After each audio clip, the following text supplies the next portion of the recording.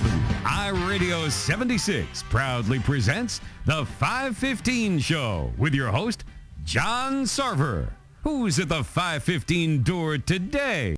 You know, we had this gentleman on, when? I believe the snow was falling, but he's an incredibly interesting guy to talk to. We saw him at PRI last time. There's actually a picture of all of us all together. And we were talking about everything that could possibly be EV. Hello, it's John. Hi, John. How are you? John Sarver, CK. What is new in Texas? Well, how you doing today? It's the excitement. We're just talking to the audience, and we're talking about last time we saw you, the snow was falling, and it was cold. And now, months later, if you're in Michigan, right, the snow is falling. Wow. But we're excited to talk to you again just because so much has happened in the EV version of the world, and Yes. we're glad, to be talking to you now. I mean, now that Chrysler's come out with their EVs, everybody's coming out with their EVs. I mean, but then again, we want to know what's happening with you. We saw the Fiero is gone. The other car may be going. Fill us in. All right. Well, so, we were on our fifth electric race car. And that started back in 2009 with the Fiero. And it finally hit the track, I think, in late 2010 and 11 and 12.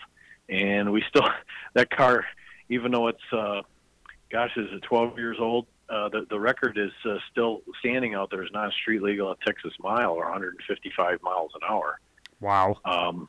Wow. The acceleration rate is what keeps it there. I think the Tesla still can't hit that in that period of time. Now the new Plaid might, but we're out to break that. So then the second car was the Miata. That did 0 to 60 in like 1 second flat. Raised the tires up, carried a 60-foot marker, and we raced that, and that ended up hitting the wall. We were over somebody's car part and popped the tire, and it slid into the wall. And luckily, it being an electric car, it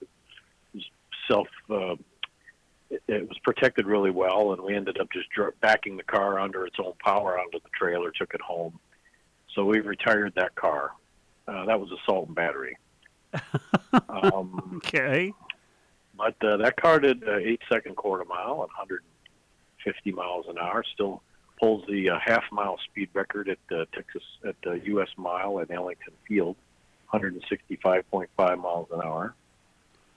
The next car was Panic in Detroit. It's a four-motored, 3,000 foot-pounds of torque. Wow.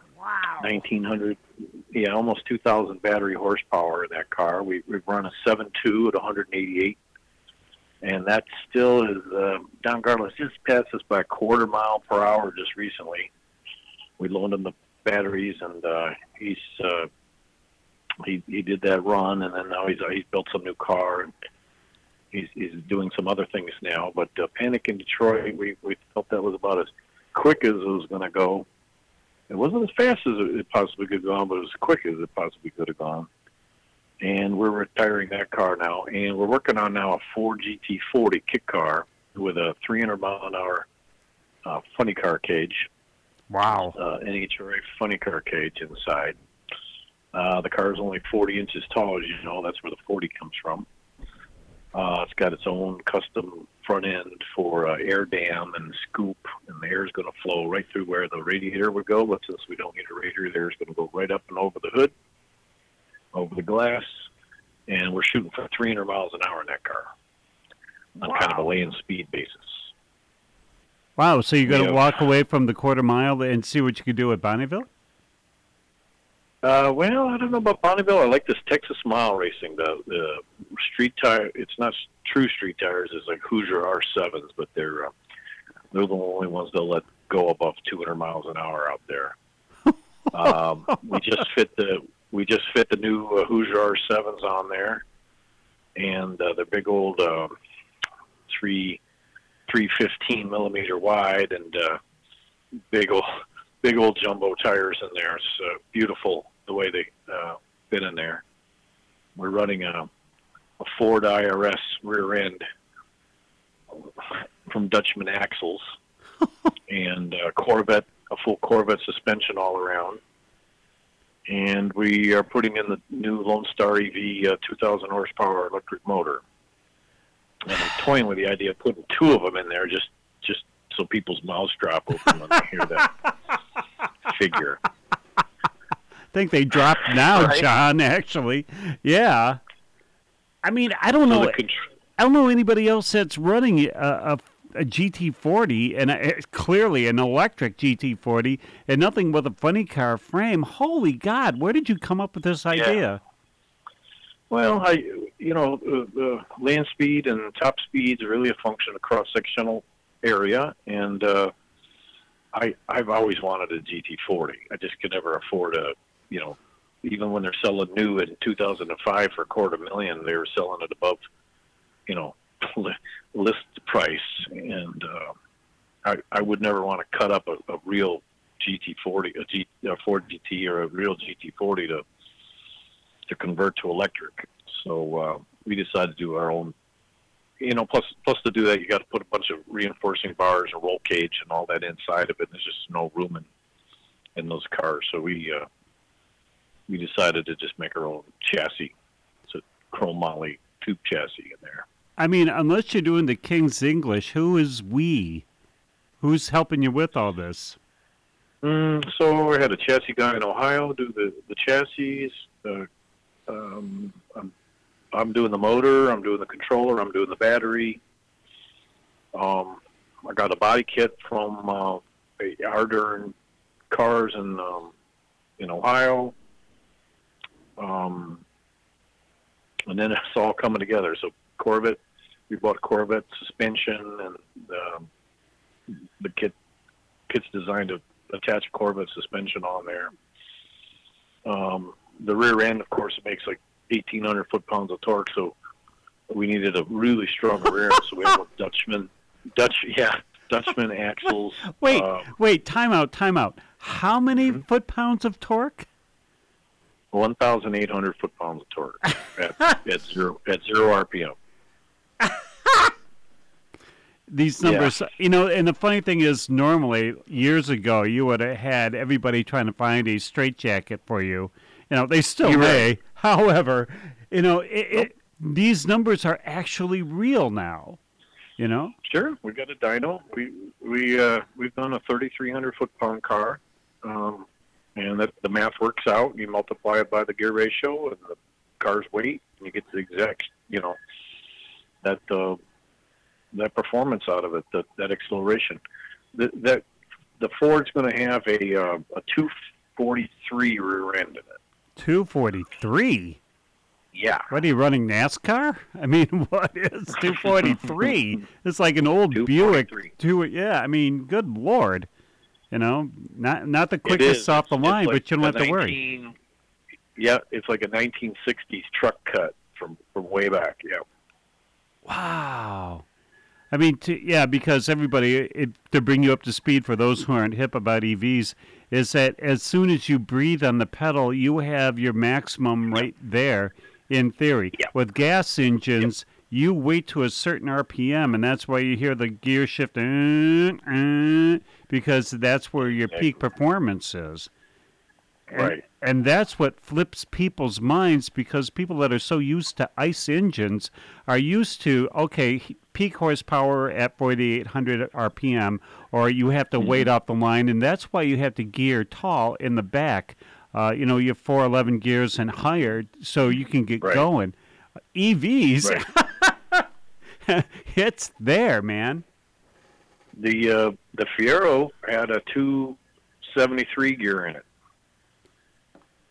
And that car did 9.8 in the quarter. Amazing. And the funny thing is, when you look back, John, at the Fiero, do you go, oh, how cute, our first time out? And do you look at it and say, you know what? I see some things I wish we could have redone. Yeah, I do. I was so naive. Yeah, You but remember the story? I took that car to the track the first time, and I was so anxious. It was January 4th, I think, and it was the first event of the year, and I was the first car teched, and I was the first car on the track, and I'd never been down the drag strip before, and I lined up, and the guy waved me, and I did a little burnout. That went well, and I got up to the line, and then I was so nervous. My plan was to just mash it kind of easy and go real easy, but I don't know, my nerves took over, and I pushed the accelerator down, and the tunnel vision was so bad. I was looking down the track, and I saw the two flags on the end of the track, and I was like, "Oh, they left the flags on the track. They're only like 6 feet apart. They forgot to take the flags off." Well, they don't. First of all, they don't put flags on the track, but I didn't know. And I got my foot off the accelerator, and I cruised through there, and I was like, "Those flags are like 60 feet apart." Wow, that was tunnel vision. I've never had that before. So wow. Now I prep my body and breathe properly. Yeah, but the Put excitement. my head back so I don't get knocked out. The excitement had to be there on the maiden voyage. I mean, this is where everybody's looking at you, and for everything, it's put up and shut up time. Yep, you're out there with this little red Fiero, and they're like, "Well, nobody races a Fiero. Who the heck put a Fiero on there?" How did And in a few months, we were beating every daily driver out there. That car did 0 to 60 in like under 2 seconds. That was a good little car. 0 to 60 in under 2? Yeah, and the Fiero, yeah, 199, I think was its calculation. Yep. Did Elon call you up? Did. I mean, Tesla wasn't even. I don't know, was Tesla even selling cars in '09? I don't. 10 Not really. I mean, they were, but they were a boutique at that time, I do believe. Yeah, they had the little Roadster came out first. Yeah. Yeah, I mean, for everything that you put on there, and, now we're getting the big wave, and I know what you're going to ask, and so we're going to ask you. So, why did you pick a Fiero body of all bodies, super light in the front end and kind of a unique body style? Well, at the time, everybody was doing the lightest, smallest car they could, and since it had a plastic body, in 1984 was sort of like my high school sort of, car. So it was a cool car back in the day. Plus, I got it for $500. Actually, what I was going to do is I was going to build a Lamborghini Diablo kit car and put that body on that. And then I was told you I was up in Canada, and I was watching these guys up in Alaska, and the guy named Mike Willman, he was raising the wheels up on his Ford Pinto, again another small car. Yeah. But I said, how the heck is he raising the wheels up on a Pinto with a small little 9-inch motor? And I was doing the calculations. I was going, shit, that guy's making like 700 foot-pounds of torque in that little Pinto. No, not a Pinto. What was it? Comet. Maverick. It was a Maverick. Oh, shoot, I don't know. No, Crazy Horse Pinto. It was a Pinto.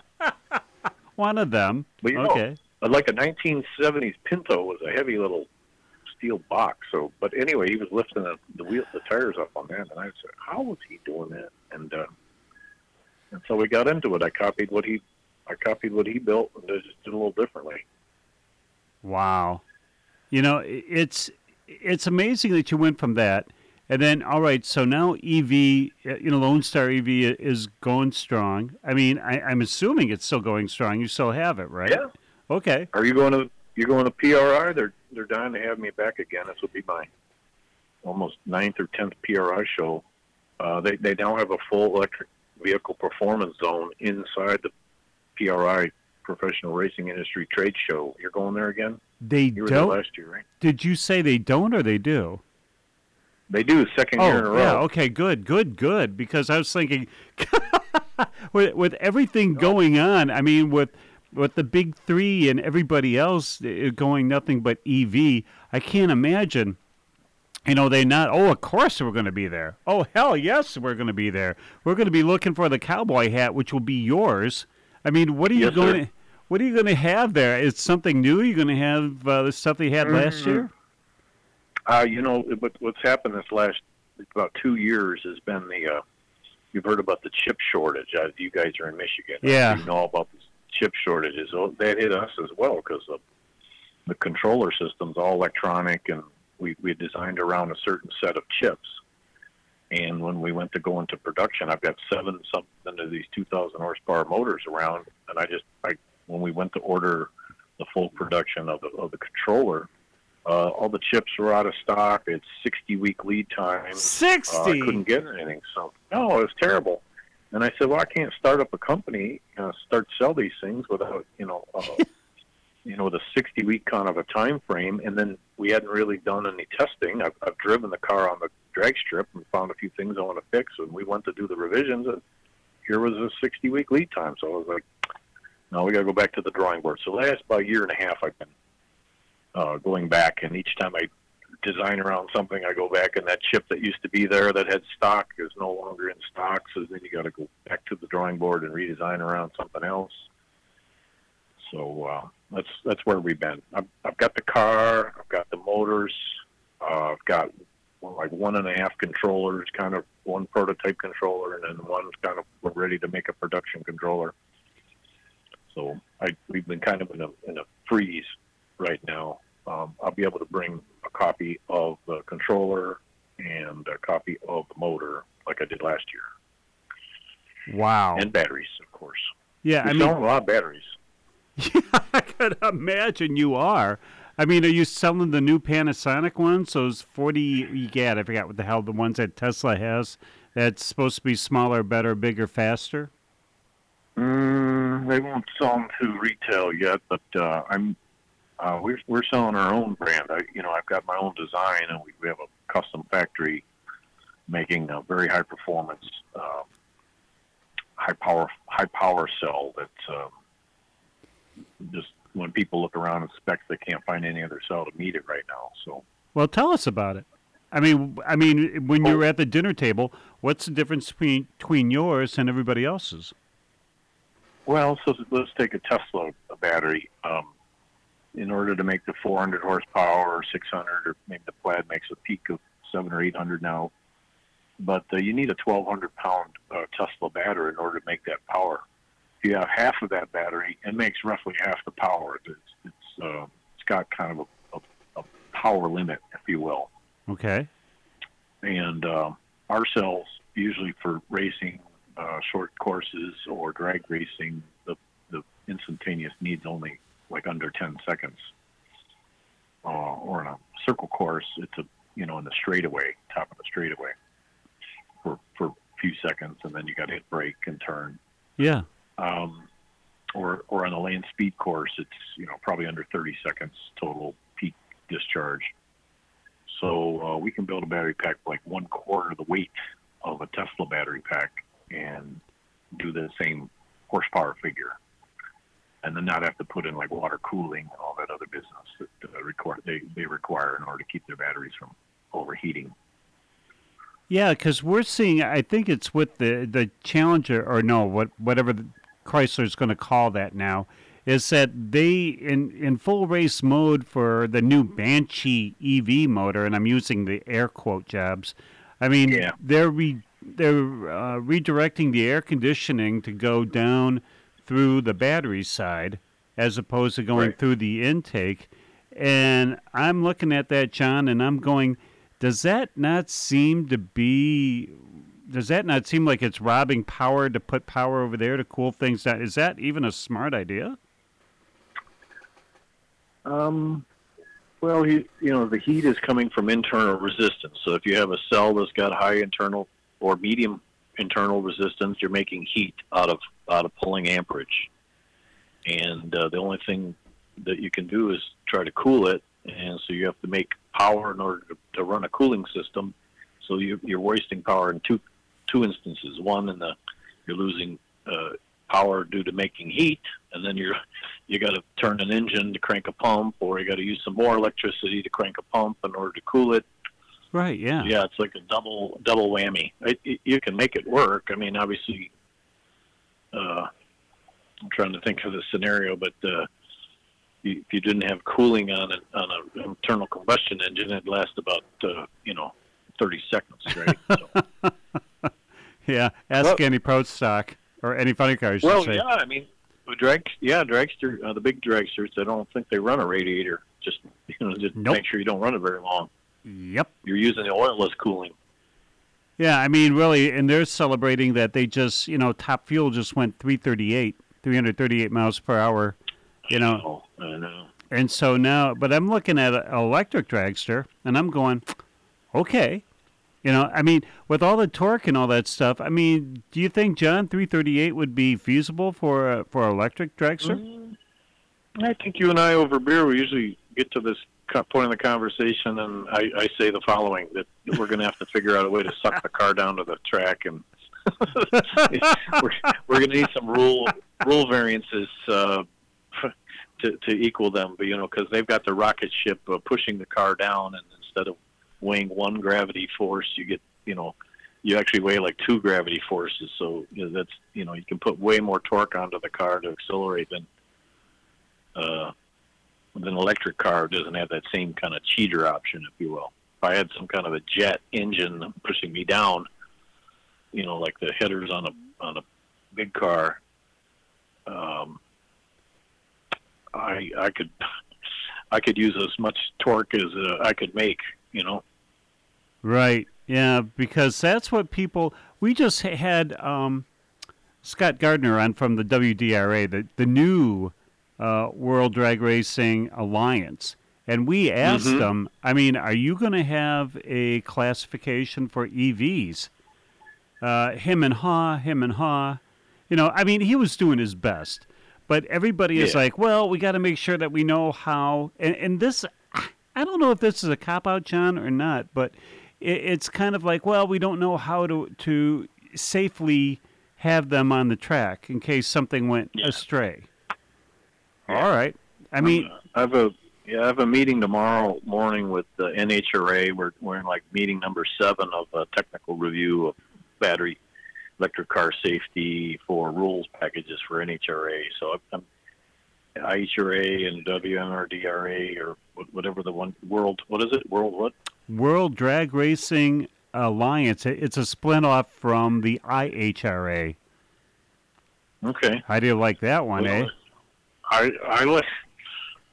If they're mostly worried about damage to the track or damage to people or people getting hurt, things like that. But when early drag racing occurred, before a lot of lawyers got involved, there was fires. Remember they used to put gasoline right on the tires and do what's called a flaming burnout. Yeah, and was that cool? And you had to wait till night to have some of that. Yeah, I could throw some big sparks out. Oh yeah, well they used to have that, and it was like almost jumping through the ring of fire. They would light, the box, and then the top fuelers would come spinning through it, and it's like woo wah. But really, John, what happens if a battery powered an EV, smacks the wall? Okay, so what's the difference? How would you put that? Obviously, you wouldn't throw water on it, But I mean, is it so mysterious that in case there's an accident, nobody knows how to approach this? Well, that's kind of what these meetings are about. You've got track safety officials, you've got drivers, you've got the tech department, you've got the competition department. The competition department wants to make sure the TV contract's done and, they don't cancel the event because you've got a burning, molten hole in the middle of your track. We've heard from Europe of one guy had a wreck, and not a wreck, but a battery caught on fire, and it burned all night long and all into the day. And the problem was they built the battery such that, like a streetcar, it's got like a impervious steel containment unit around it, so you don't pick up some kind of road debris and punctures the bottom of the battery, right? Because most of the batteries are on the bottom of the vehicle. So you've built this kind of impervious thing to make sure it doesn't have road debris puncture it, but that thing also then is almost impervious to low firefighting. So the only thing is to just kind of wait and tend it and try to keep it cool, which at this point I think is maybe even hurting the thing. You may want to, I retired from NEDRA, so I can speak my mind a little more than normal. You retired from it? I think everybody retired from it. Good Lord. 10 years I retired, and the new guy in charge is Alan Thomas. He's out of Muskegon, Michigan. You could interview him. He's a good guy to interview. He's a great guy to interview. Matter of fact, we had him on a couple of times. But, boy, the NEDRA, we knock on the door, and it's awfully quiet. For the special membership and the whole 9 yards, it's like, dear NEDRA, is anything going on? We'll find out. Alan went through some health problems there, and they give him a couple months to recover from that. But sure, I'm sure they'll be back. We're in there every week trying to work on the rules. We're kind of just rules sanctioning and records keeping. It's we've never really been a strong hey, let's get 50 people together. Because in order to do 50 people, you got to get them from all over the country. And, yeah. A lot of these folks are building on a shoestring budget to begin with, and they're not professional racers. They're kind of like home hobbyists. And now you can go out and buy a Nissan Leaf and have air conditioning, and the racing kind of went a little bit by the wayside. Yeah. Still a few marquee kind of guys out there at Fargo, Tammy.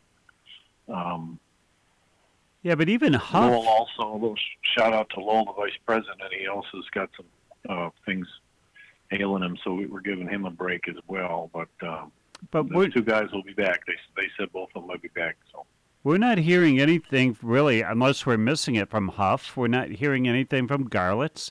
We're not here, and we know that the hurricane didn't hit him, for the last year, and whether it be at the chip shortage or whatever. But boy, oh boy, there was like huge anticipatory feelings about here we go, and then everything dropped off. Well, the three of us, Garlis, Huff, and myself, were all past the 7.5 rules package. We're kind of in this outlaw category, and they really don't know what to do with us. Here's the thing: is somebody's got to lead the way. Somebody's got to kind of break the door down and just say, "Hey." That's why I did most of my racing on IHRA tracks. I would call up the old president there, I can't remember his name, but I'd say, hey, I'm going to do an exhibition, and he'd make me do a little paperwork, and boom, that's all I needed for approval. So they've always been great. The NHRA, they said, you went out fast? What? Yeah. Yeah, 7.2. Sorry, you gave me a license, I think. The weird thing, John, is that to go back, because I know that Alan is our intern here, is we want to make sure, because we were talking about this at the pre-production meeting today. All right, so say they have a Lone Star battery pack, and they're driving in a fine Fiero, let's say, and oops, they smack the wall. All right, so what should the safety safari have to, first of all, what's the chances of that thing having a fire? Depends how hard he smacks the wall. Depends where the battery pack's mounted. I've smacked the wall twice in cars with batteries, and nothing happened either time. But the batteries are centrally located in the chassis, and you got the chassis built around it. So, you'd have to smack the wall pretty darn hard, and almost like from the rear end of your car. I'm not saying it couldn't happen, but the Lone Star pack's very small. Here's another thing: is like you have a battery pack that stretches all the way from the front wheel axle, the back wheel axle, all the way from the left gunnel to the right gunnel. A gunnel, you know what I mean? Sure, yeah. The left and right sides of the car. And it's 6 inches thick, and it's like the entire length, and it's 1,200 pounds. You pretty much are going to hit the battery no matter what direction you hit the car from. When you have something 1/3 the weight, one 1/4 the size and volume, and you can pack it in the middle of the car, in the middle of the, say, between the two tires, in the back or in front. It's much harder to get at that battery, so we've never even got close to battery puncture or damage in that way. We did have one guy that had a problem where he broke the frame in half. He had back half the car and welded a tube frame onto a old Chevy Chevette rusted unibody construction, and he lifted the wheels up so far and it came down and cracked the welds at the where he welded the two things together. And when they went to lift up the car, the battery pack was bolted to both the rear chassis and the front chassis, and the battery was the only thing holding it together. When he went to lift up, he cracked the battery, and that was a bad thing. Wow. But other than that, I'm knocking on wood. There was one guy in Europe I know had a battery fire, but it wasn't an accident involved. They just overheated it or had some kind of poor wiring in there, and it got something involved, and then it burned for hours, and there's just nothing that the Safari could do. So we're working on a new battery. Possibly the thing we need to do is have some kind of access for water, like in essence a fill pipe, like where you have a fuel tank filler. Ah. Just have a water tank filler. So like the Safety Safari could come over, put a little water in there, and fill up the spaces around the battery before it gets too hot. If you just have one or two cells involved and you can see smoke and fire or whatever, get in there, get it quenched out, and try to keep it proceeding from one to the next to the next to the next. Once you've got about 100 of those involved, you're not coming back. You're not going to get that out. It's too far gone. So, I mean, John... At that point, you can only just cool it. But what do you put on a battery pack fire? Water? Water. Mm-hmm. Which is totally the last answer I would have said. Okay, water. Makes sense. But then why are they so worried about... Because it seems like all the RAs are very, very worried. We'd love to have electric guys. Oh, we'd love to have the EV guys. Oh, boy, we're just all ready for them. But we just don't know how to fix, an accident. And it seemed like such a cop-out, to me. Maybe it's not.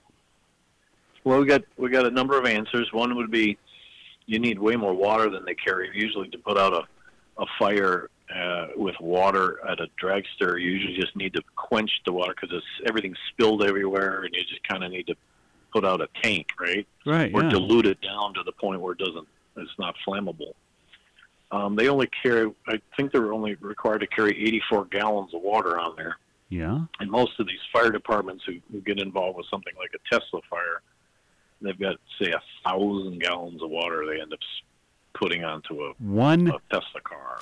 1,000 gallons? Yeah, so you're putting on, like, say, 10 gallons a minute for hours. That adds up. Wow. But you're not putting anything out. All you're doing with it is, like, cooling water, spraying it on there. You're not really, like, quenching the fire. Do you know what I'm saying? Yeah. Because the battery's inside that steel canister burning. Second thing is, do you leave it on the track and fight it, or our latest feeling is all EVs should have a front hook on there, a little tow ring, and the Safety Safari. Once you rescue the guy, you hook a hook on there and you just tow it off and get it off into the field somewhere, and then fight it over there, and then maybe the event can go on while that thing's burning over there. Wow. Okay. We'll make great videos someday. The event's running, but there's a fire. Usually they don't do that. If there's a fire, if the Safety Safari's over there, they can't be up at the front. That's you know what I'm saying? Yeah. Now you're going to have two crews or more. And then two crews, right? And the worst case scenario would be two Teslas ram into each other. Oh.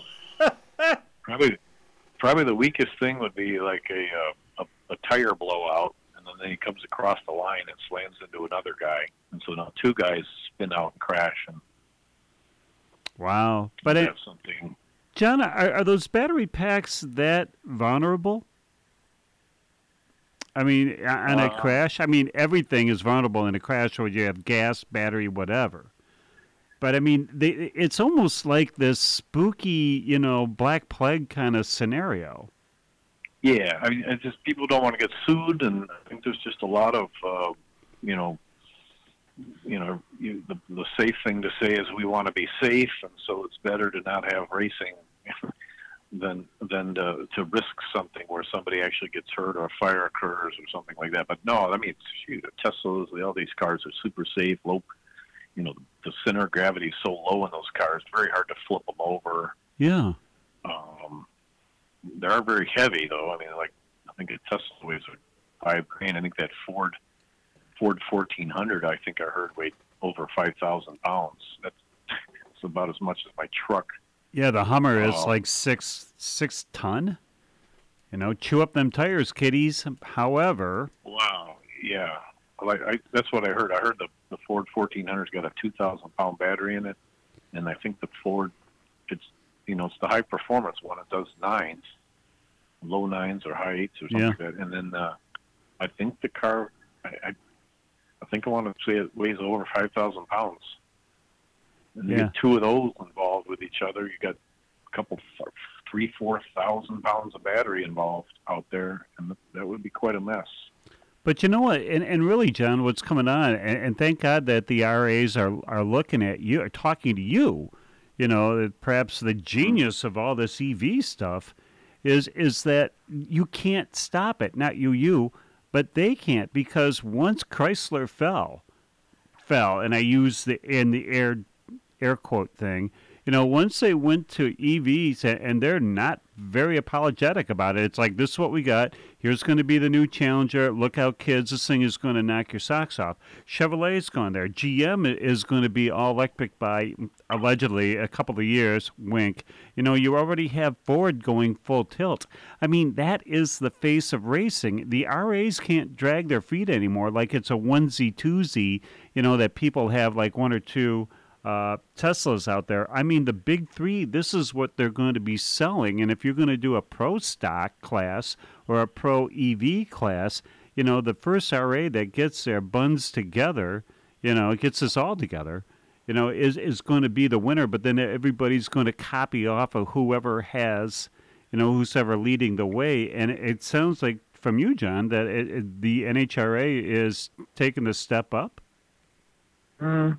Yeah, they're stepping up. I got to say, it's probably like a 3-year process, though, right? They're going to allow, as I understand it, stock cars, unmodified stock cars, in the Summit Super Series this year, next year.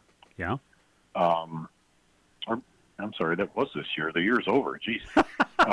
So they're going to. I know of a few people that have won in Teslas. Yeah. So I heard that there will be a few more Teslas at the NHRA Summit Super Series Championship this year as track champions. And I think last year they had 6.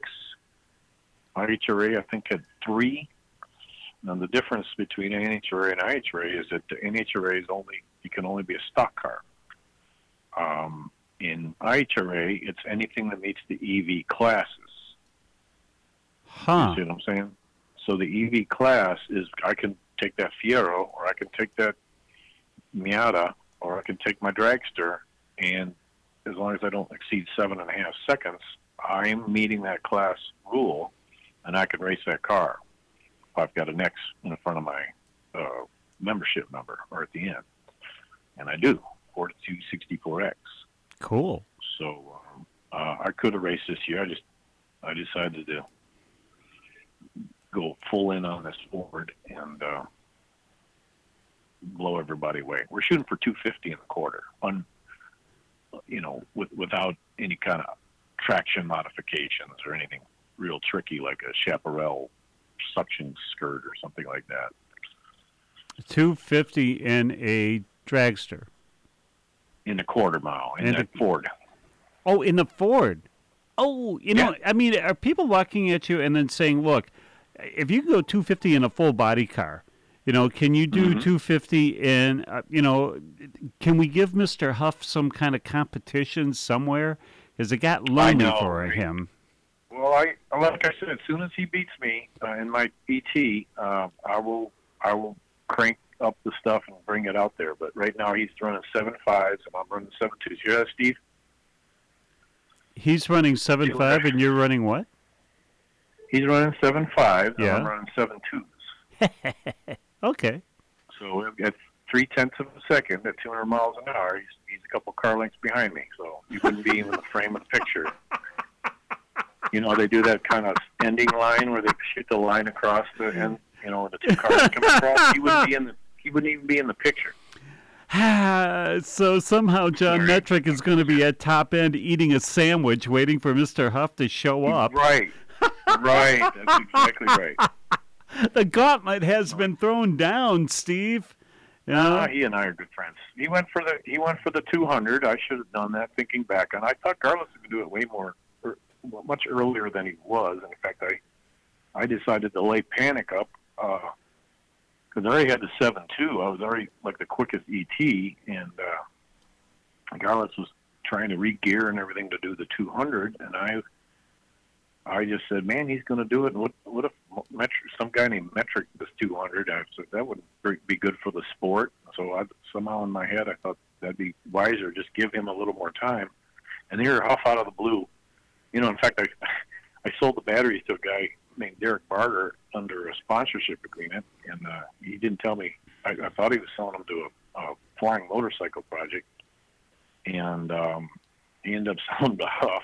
And I'm like, what the hell? Way to go. Huff does the 200 in front of Garlitz and me, and like, oh, shit. You could have done that over. Yeah, but now somebody is going, look, I will tell John that I'll get these batteries for a motorcycle. I'll give them to you. Wow, the espionage that went on, John. It was a little drama there. I don't.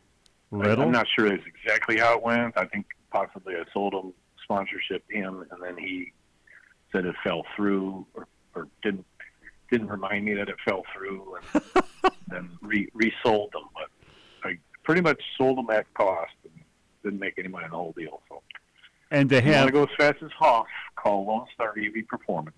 Or if you want to go faster than Huff, frankly. If you want to go faster than Huff, call Lone Star EV Performance. You want to beat those Street Outlaw guys? You want to go faster than Daddy Dave? What's his name? I don't know. Lone Star EV Performance. Or, hey, you know, the Street Outlaw guys is all public information now. The Street Outlaw guys did a battery-powered truck. And I guess on the dyno, they were using the Barker pack, and that blew up. And they called me up, and they said, hey, we need a different battery here. And can you have it to us in 2 days? Sure. I got one right back here. Yeah. I did. I actually did have one. So he called me up. We drove over to Memphis to pick it up and drove it down to Houston, checked it out, sent it up to Tulsa the next day, and arrived there, and they were filming the next day on Thursday. And they filmed that the one episode, I don't know if you saw it, the Electrocutioner episode. It's Street Outlaws, Farm Truck and Asian, season 1, episode 5 or something like that. And they went out and they ran 2 runs, and then on the third run, he wiggled his hand, and he had his hand on the disconnect switch, and I think they accidentally disconnected the disconnect switch during the burnout, and they just boom, huge explosion.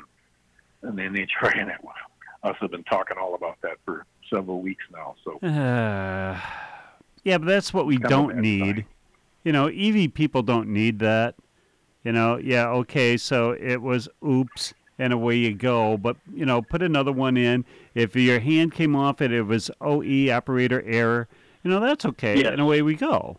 But don't keep saying that it's, the battery, look at that, look how unstable, look at that, you hotshot electric guys, look what happened, blah, blah, blah. Shut up. Yeah, the battery wasn't hurt. In fact, it's in service now. So nothing wrong with it. It was a connector the connector between the battery and the controller.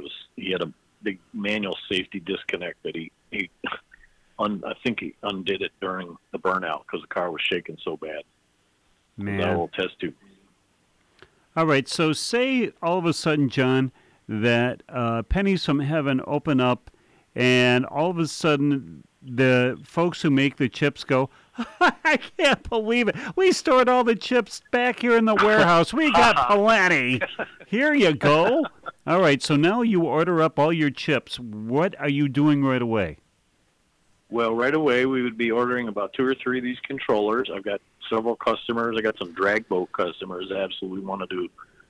The current record in electric drag boats 104 miles an hour. That's it. Which is super slow. Yeah. We could do that like right now. So I've got several orders for drag boat customers for these motors.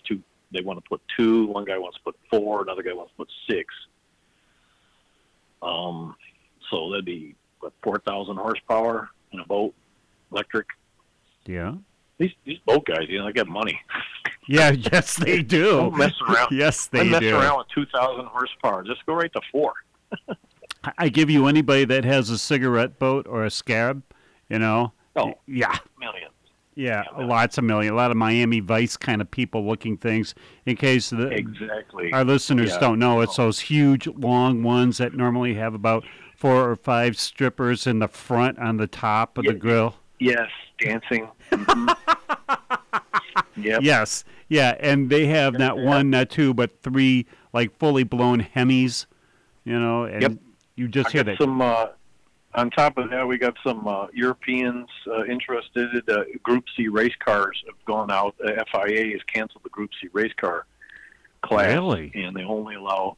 Yeah, so all these people have got these $1 million investment in these Group C race cars. If you remember what that is, that's kind of like the Ford GT. Yeah, right, Ford yeah. Le Mans looking car. They canceled it? They said they canceled that Group C race car class, and Why? they said, "Hey, we want to put electric engine in our car, but we got to have like 1,500 to 2,000 horsepower in there." And obviously, the range isn't there to do 24 hours, but they want to be able to do some modicum of racing.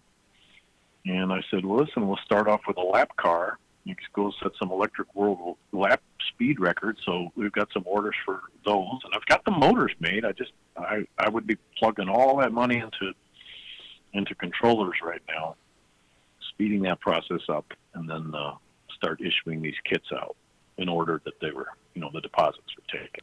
So is Elon going to share space with you in the Austin factory so you can do all this? I don't know. I don't know. Man, that's a lot. Because all of a sudden, I see a whole, again, when all the chips come by, and then everybody is still, especially in Detroit, are rolling their eyes going, how long does it take you to make a chip? However, it's just not like you set up something. Go ahead. I don't know what's going on. There's something about COVID or China locking down certain whole cities. Yeah, but you need that city to run in order to make the production. I don't know. I don't know what's going on. It's amazing. I mean, after 2 years now, I'm surprised that you're not going to, say, Home Depot and buying a lot of refrigerators and taking out the boards for whatever chips they have in there. Try to design around those things, around dishwasher chips, something. I mean, they don't seem to be they seem to be very plentiful. But so is horsepower, and so is your next one coming around. People love those numbers, John. I mean, they do. They still, because everybody's coming off ice for, over 100 years now. They understand torque numbers. They understand horsepower numbers, and that's kind of what they kind of stop at. The one thing that constantly goes through my mind with a ton of stuff that we talked about, in Indianapolis was, when they had the Ford next to you, the Mustang, and you go, you know what, they built this wrong. In your opinion that, the Chevrolet guys built this wrong. And Chevrolet will be more than pleased to sell you an EV kit conversion, crate motor for whatever Camaro you have. Everything that you have seen so far that's come out or you heard about or anything, are they still going down the wrong path? I think they're working with what they have. I I think the problem is the motor cores are designed for efficiency, not racing. And the core has got its own little sort of peak power number, but it can be extended.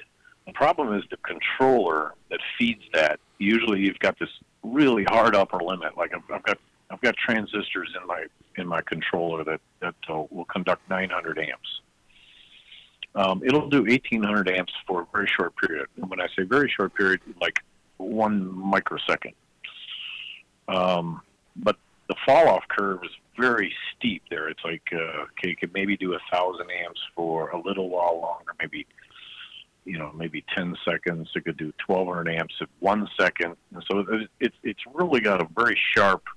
You can't double the power out of that thing. It'll do 900 amps. That's about it. You shouldn't push it past that. So all these controllers for all these motors, they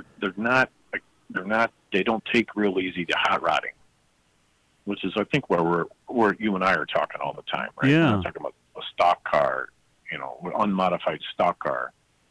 We're kind of talking about this hot rod business. So you really can't hack them, or hack rod. You can't hack the rod to go in there to make way more power on a controller when all the parts are designed to a maximum voltage and you're already there.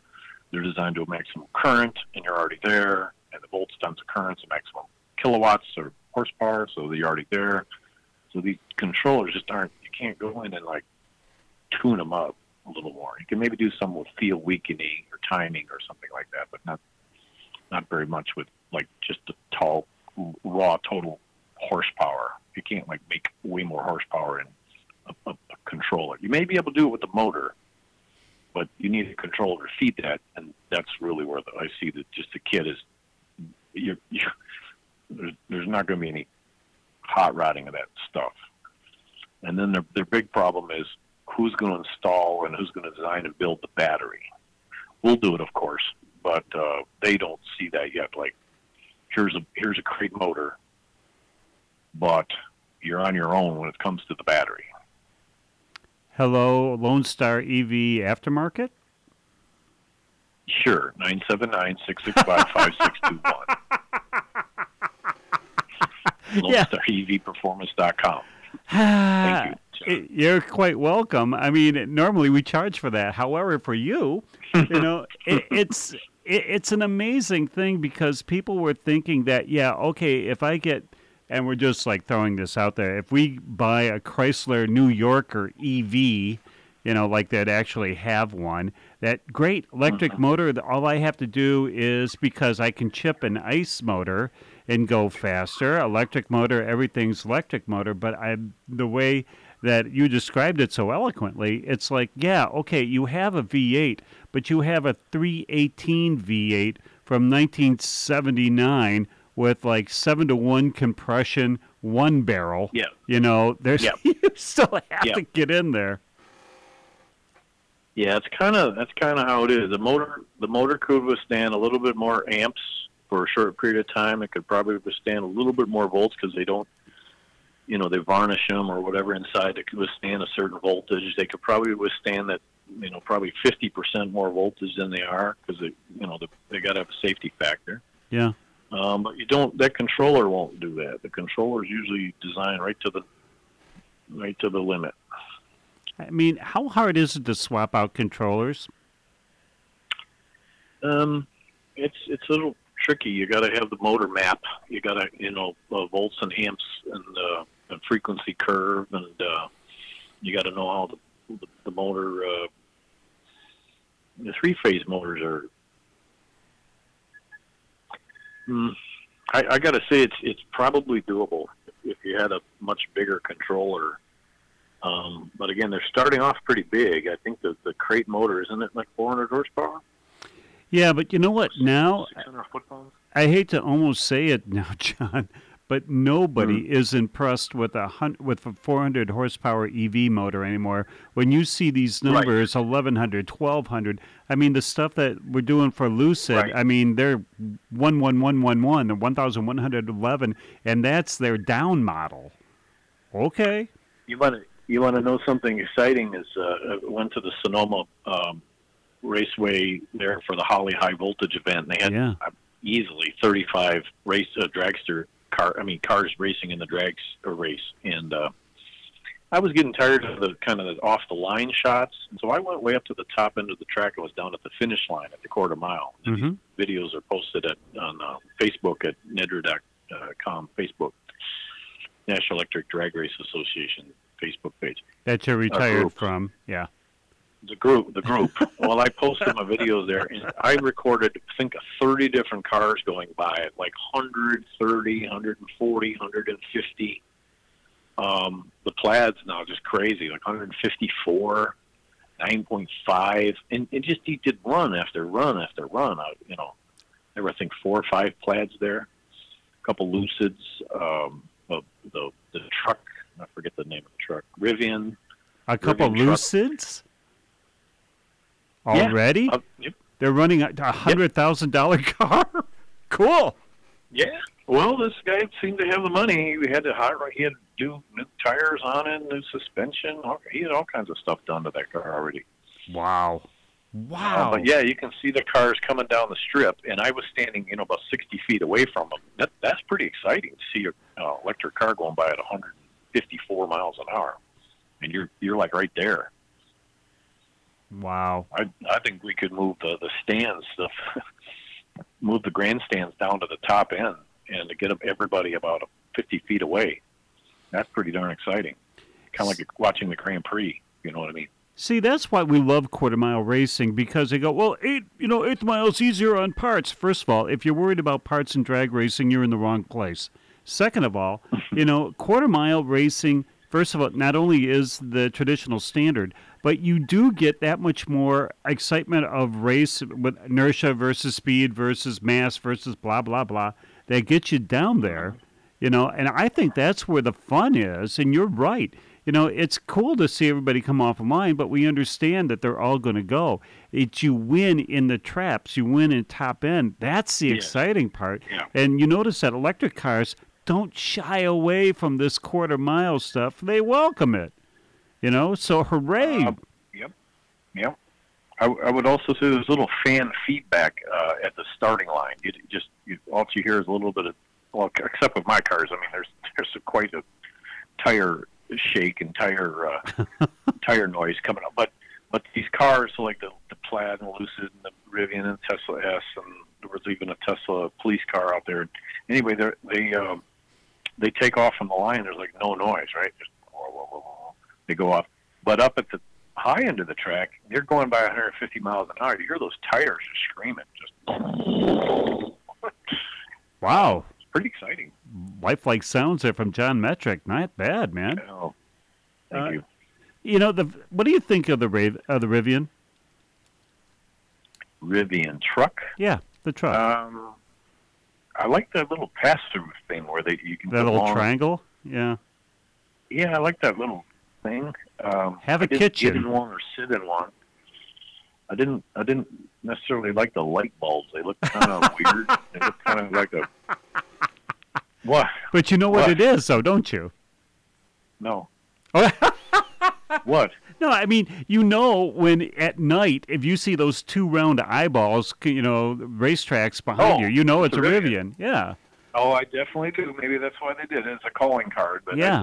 I don't like that look. It looks kind of like like a futuristic kind of a droid robot thing with their eyes. Yeah, it looks like they're surprised all the time. What? Yeah. Yeah, it's like the car has an expression. I don't like it.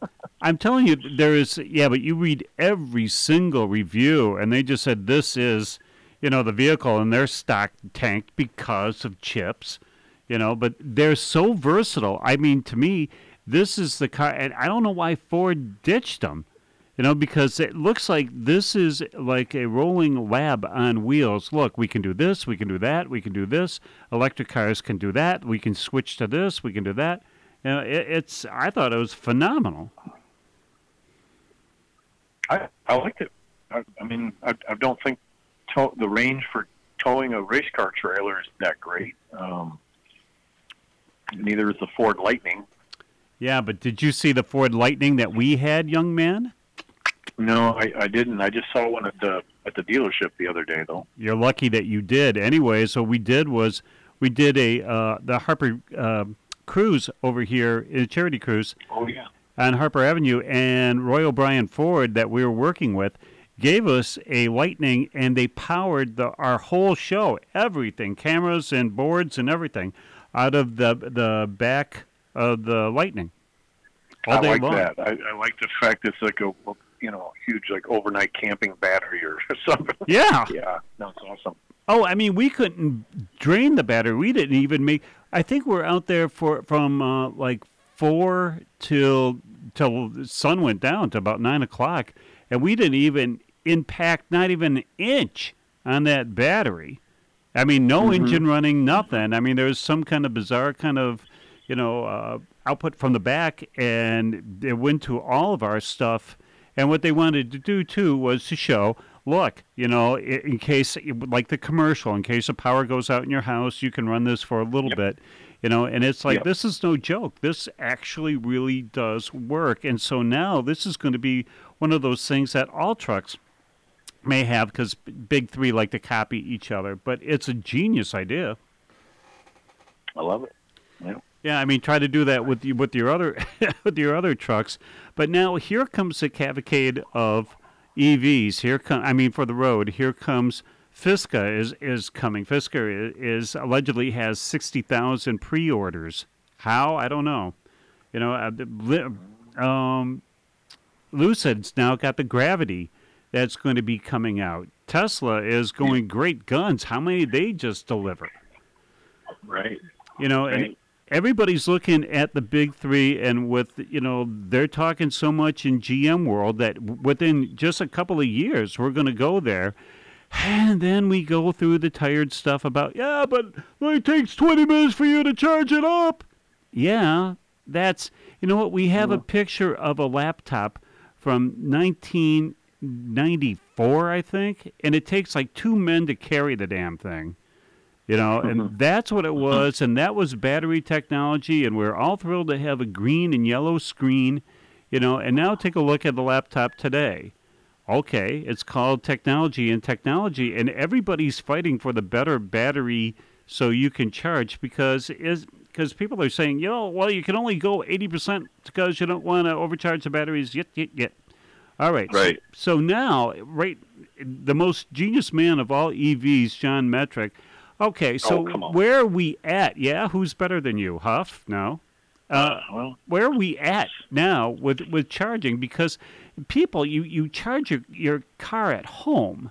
Mostly you charge it when you go out, maybe long drives and stuff like that. That's the only reason why you have a charging thing. Right now, it's a little bit long because we're just brand new into it. But, what do you see down the road there, John?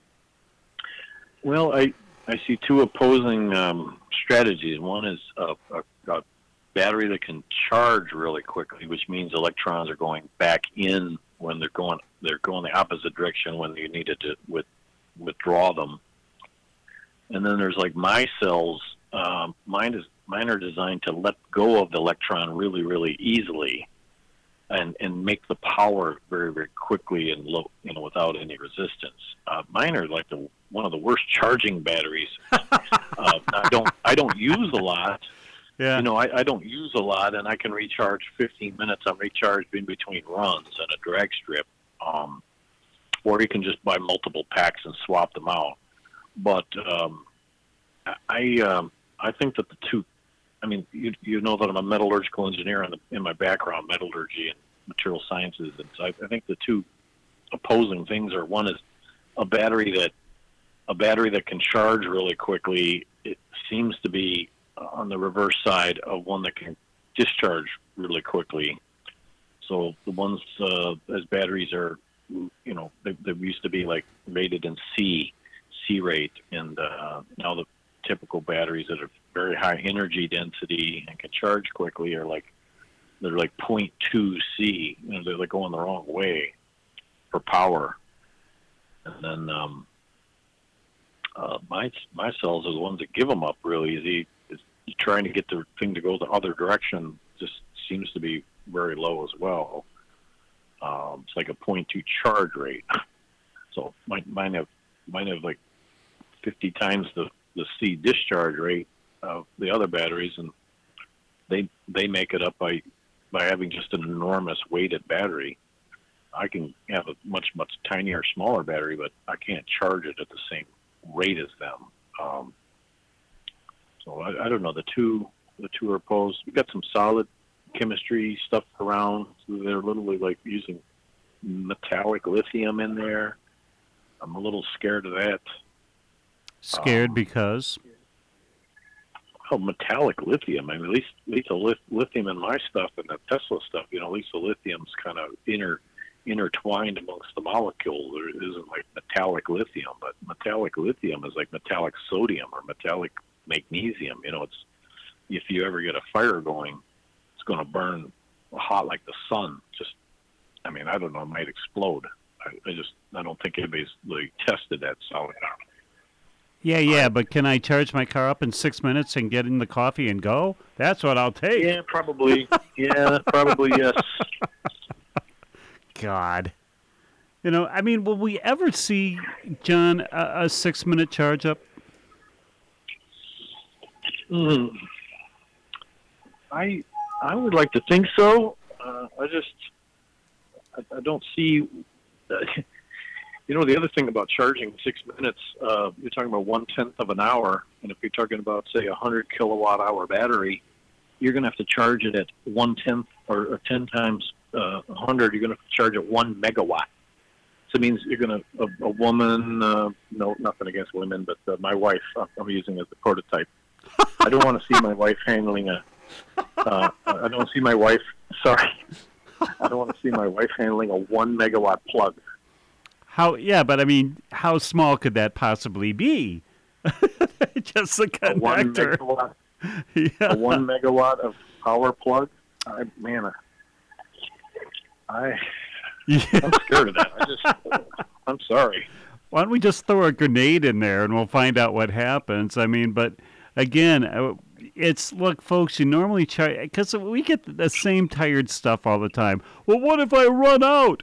You have a gauge in there, like a gas gauge. It's funny how that works nowadays. It tells you when your battery's going lower, and in Teslas, they tell you where your next charge up is, and how far away that is.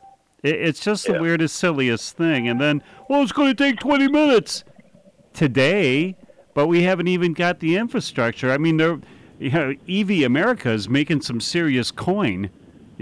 Putting it even in Ohio, you see a lot of recharging stations in their rest areas now. It'll happen. Yeah. Amazing. How we doing on time? Depending on if you're in the car or not. I am now in the car, and we could tell. All right. I think the quality is going to go down. Yeah, it is. And so what we better do is tell everybody right now. If they want to look into your place, once the chips be coming, where do they get a hold of you? Is there like a small online catalog so they can say, I want that 2,000 horsepower motor that's as big as Sue Martin here, weighs 130 pounds? Where can they get a hold of you, John? Hi, Sue. I would like them to go to ampaholic.com or LoneStarEVPerformance.com, or give me a call at 979-665-5621. Ampaholic. All right. So now to talk at the dinner table real quickly, the biggest, baddest motor that Lone Star EV presently has right now is how much horsepower and how much torque? It's 1,800 foot-pounds of torque. We're rating it conservatively at 1,500 horsepower, but it'll probably do a peak of 2,000, and the controller could do 3,000. We just haven't been able to test it on the track yet to prove that number. And we're having a lot of trouble finding a dyno that can do 10,000 RPM and that kind of torque in the same dyno. I've called a number of dyno manufacturers, and they're like, what, are you crazy?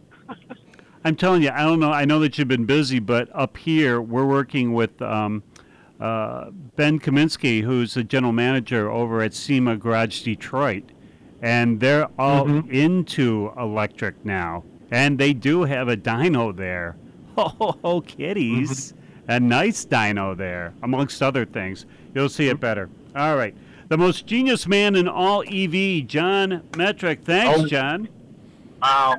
Thanks a lot. I appreciate it, and that's too much praise. I appreciate it. Yeah, tell me I'm wrong. All right. Thanks, sir. We'll see you at PRI. Thanks a lot.